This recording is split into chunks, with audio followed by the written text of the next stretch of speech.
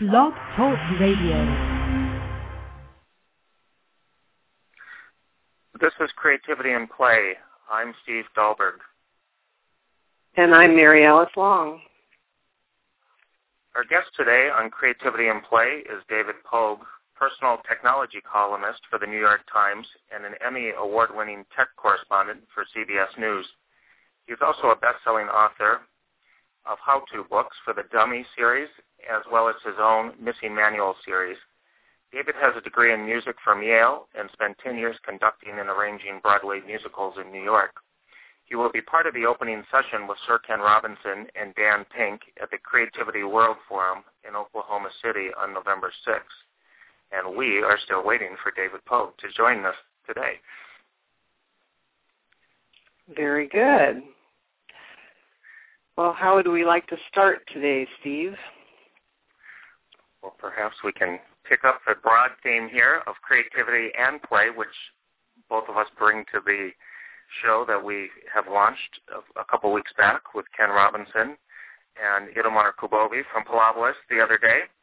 And let me just ask you about your work with play and why that component of creativity is such an important piece.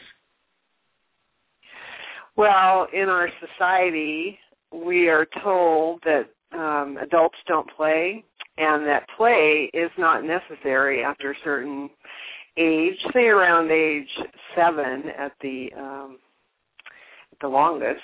And so children learn very fast that they are to work towards greater test scores and achievement and competition rather than free play and creative activities and just hanging out and using their imagination, being outside and enjoying life without this sense of constantly push. So play, I want to see play everywhere for everyone in all ages because it's a playful experience and movement helps us create fuller life, and that's why we're here.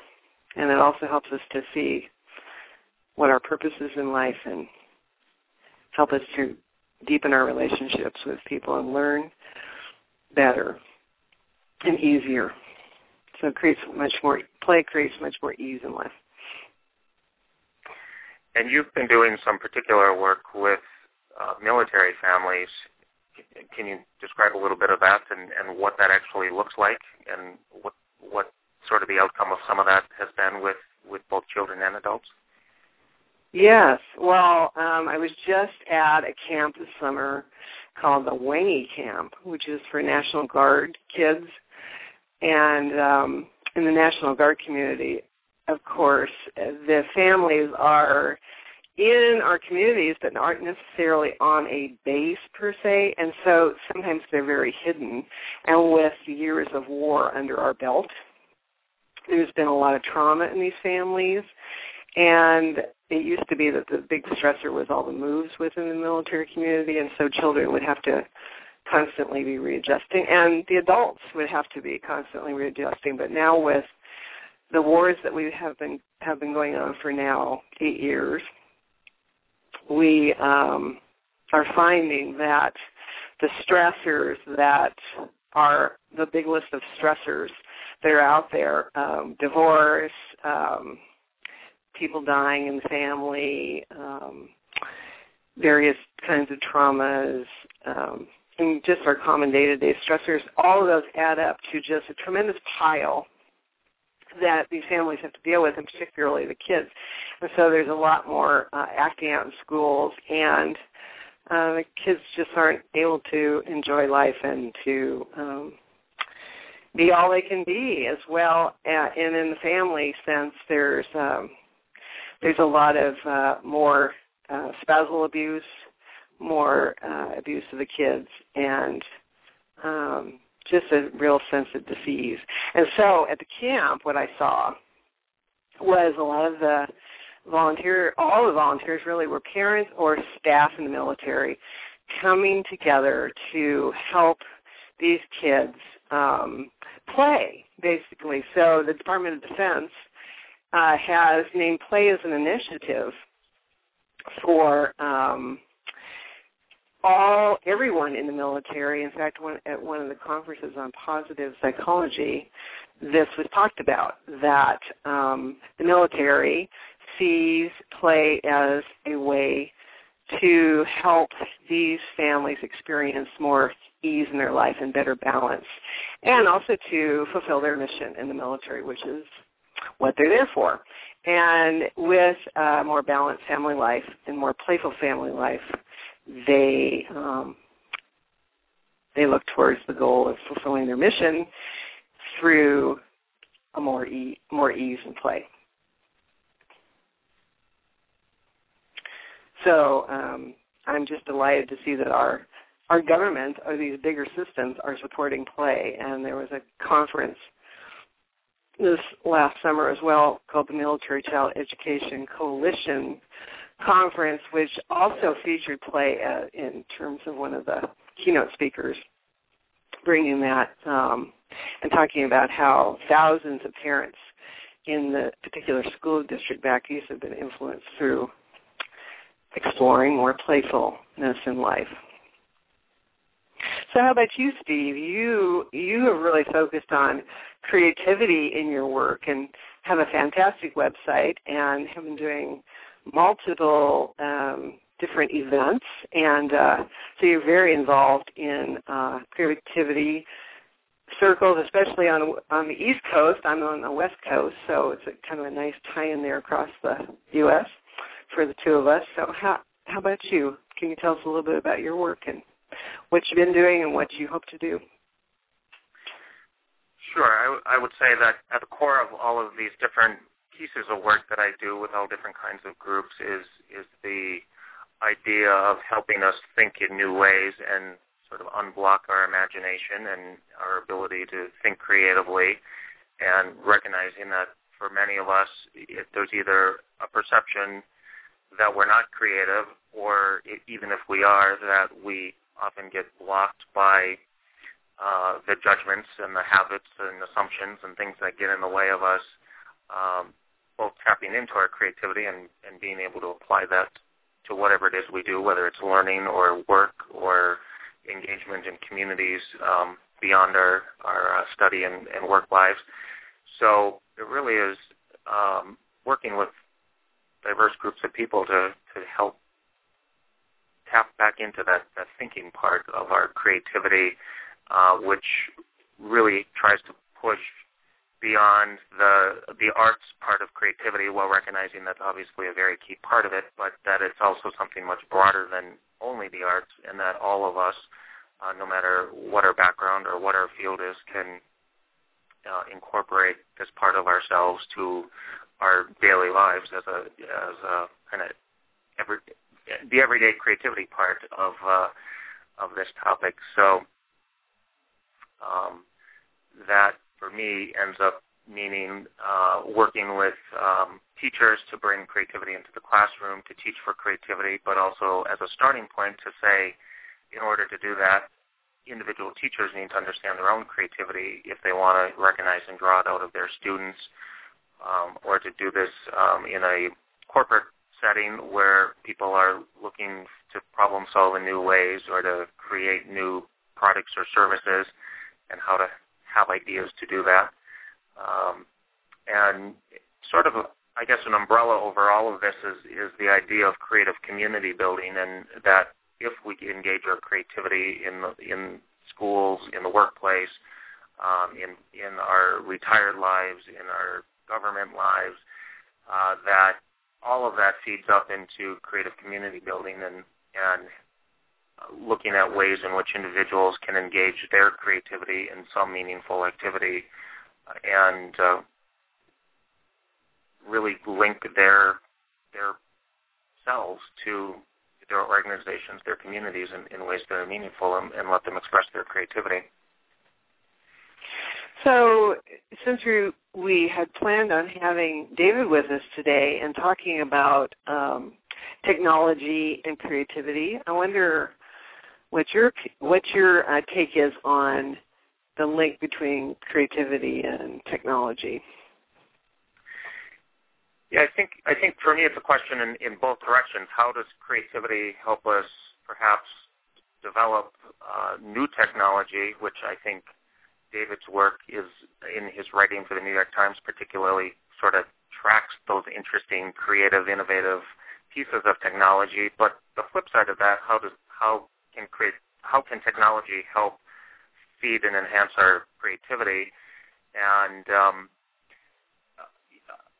I think it very much is applicable in both directions. I think a lot of the creative process, the creative thinking aspects I was just describing can be applied very much to say, how do we adapt technology for new uses? How do we imagine new possibilities to create through technology? And, of course, technology at the cutting edge, I think, is things that many of us probably in our daily lives are not even aware of to a great degree, is out there in terms of embedding very tiny microtechnology into clothing or into the walls of our houses or into the refrigerator, or things that we use, and what's going on to explore ways to embed that technology and really help us enhance our quality of daily life through sort of technology that's just there, but we don't see it, but it ideally is helping us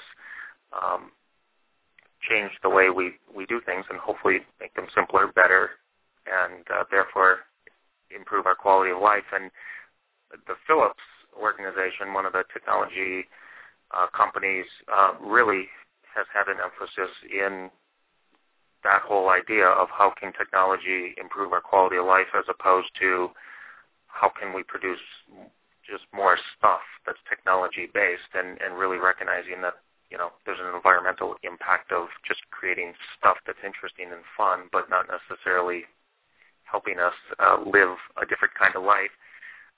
So that, to me, is fascinating, and I think it very much has to do with creativity. And likewise, I think there's a lot of tools out there, whether it's software tools to brainstorm and problem solve using technology to help kind of guide us through that, or it's using online pictures and videos to sort of help spark new ideas and new thinking, or it's examples like the TED website, which has lots of great presentations from the TED conference that are readily and freely available to help us learn in new ways, from the fact that most of us will never be at that conference, but what's coming out of that conference can be disseminated widely through the use of technology. So I think those are, for me personally, examples of where creativity can help us use and develop technology differently, as well as how technology can help inspire us in our creative endeavors. Well, I like the phrase simplicity of design that I saw in David's write-up and in his bio. And I wonder about, when I look at technology and creativity and play, I wonder about the simple, because I also had a question about how technology fits in with creativity. I wondered, isn't it counter to creativity? And my answer is there are simple ways, or kind of, I guess, streamlined ways for me personally, where I look at what is out there and what could be out there, and try to, in my own intuitive way, poke into it, like the Blog Talk Radio, and see what can happen, what can I imagine, but not give all of my time and a push to get to sit at the computer the entire day. I also write, so I'm on it, on the computer and at my pad writing quite a bit as it is, and so I find ways to balance that out, and I'm very interested currently in how children they're on the internet at school, they're on the internet at home, they're texting, and there's concerns from educators and parents about how children are, what's safe on the internet, how much time should be spent on in these technologies versus being out in nature, because one stat says that 60% of kids in this one research study would prefer to be at the computer or playing games on the computer rather than being outdoors. And so but there's also safety issues parents have about being outdoors and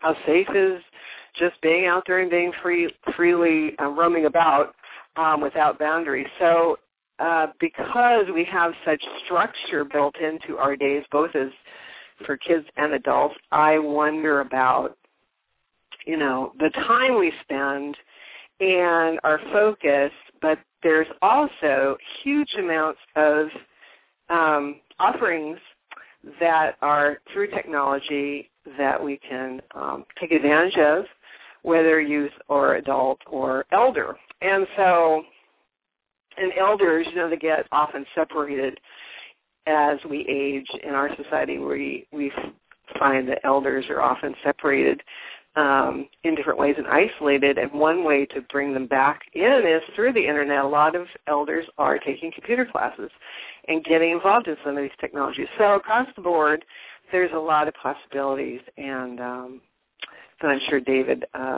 would speak to. David Pogue also had a beginning in music and composing and conducting, which I find fascinating that for myself, I was led into some of these technologies because my background in the arts and movement, interestingly enough, that flowed me into some of this technology that's out there. David had this, it's a kind of an old video, I guess, actually 2008, but I was listening to it or looking at it, and it's the Dragon Naturally Speaking, which I've been looking at over the years.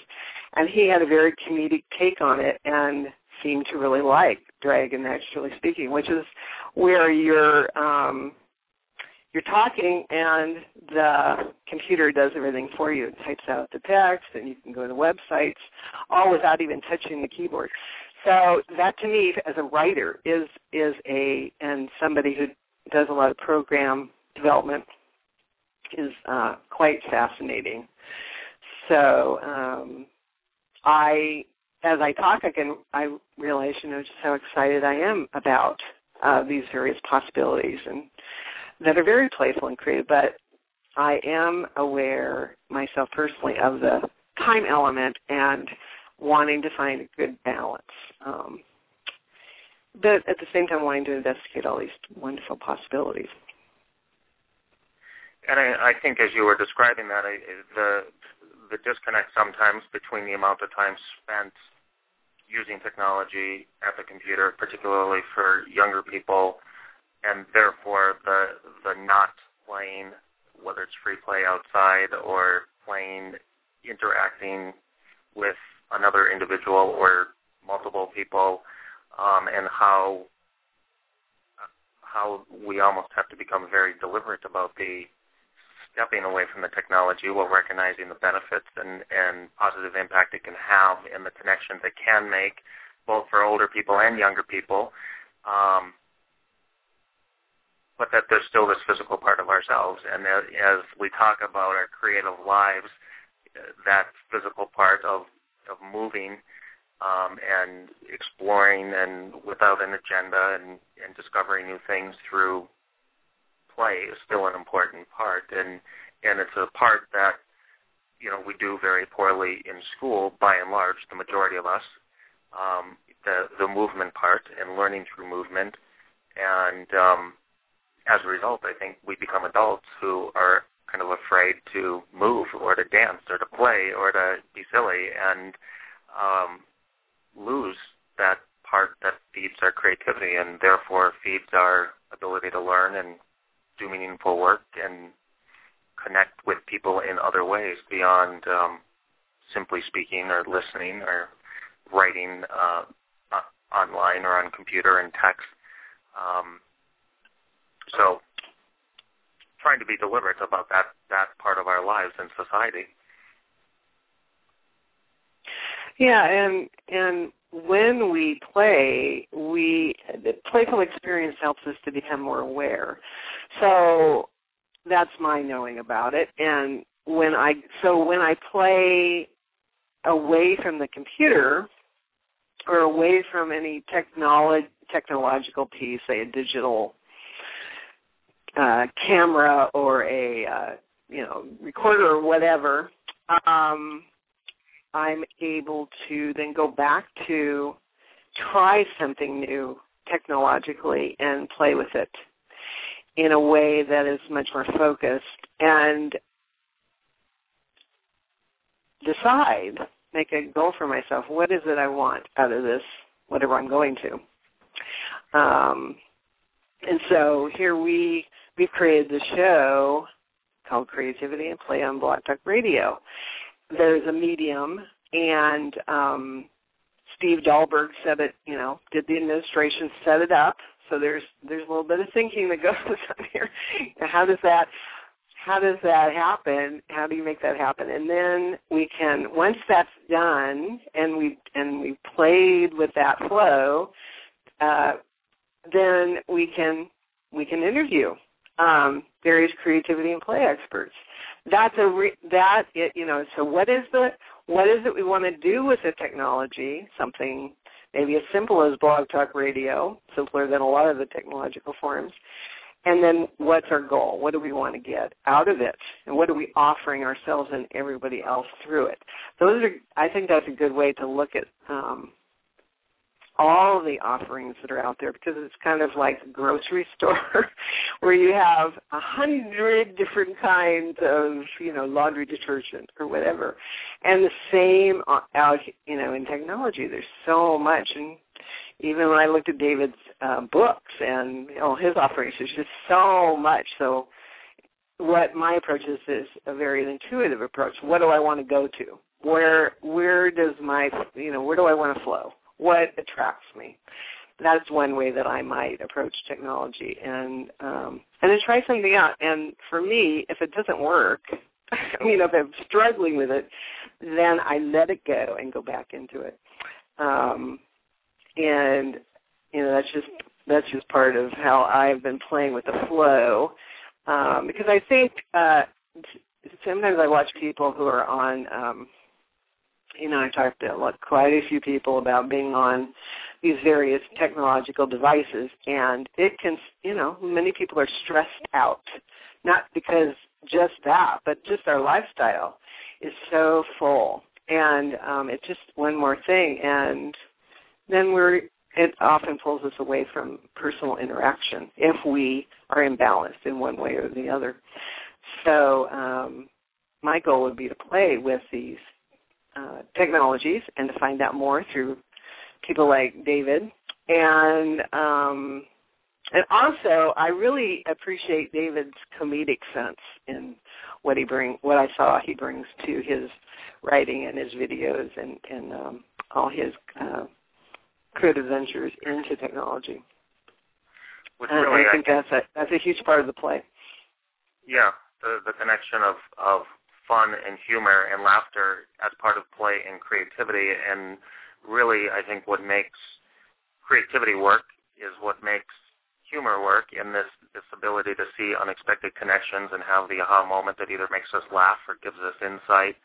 And, coming to that through play is such a key connection. And I think what you were just describing about, playing with technology to do new things such as this show, in turn allows us to play with ideas with the guests that come to us with their different pieces of background about the topics of creativity and play, and in turn how the broader public who hears these conversations can continue to play with those ideas and bring their own background and knowledge and experience to the topics that we're exploring, that are very diverse in terms of what each of these guests have brought thus far, and the guests coming up. And again, most of our guests in these first several shows are people who will be at the Creativity World Forum in Oklahoma on November 15th through 17th,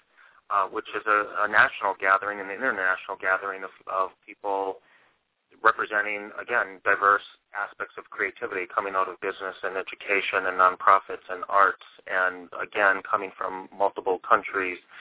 And so part of what's going on at the forum is really to link creativity across these different areas, and knowing that there's conversations going on in each of these areas, but oftentimes separate conversations, not bringing creativity and innovation from business together with creative education, together with creative governing and politics and government, and creative leadership in nonprofit organizations, and creative arts from all levels of society. So trying to bring that conversation together face-to-face at this forum in November, but what will also happen at the forum is the launch of the National Creativity Network, which will hopefully keep this conversation going on in many different ways nationally, through face-to-face forums, through things like the Creativity and Play blog talk radio show, through workshops, through online forums and discussions, to try to better integrate the work and interest that is out there around creativity coming out of all these different fields of work and community.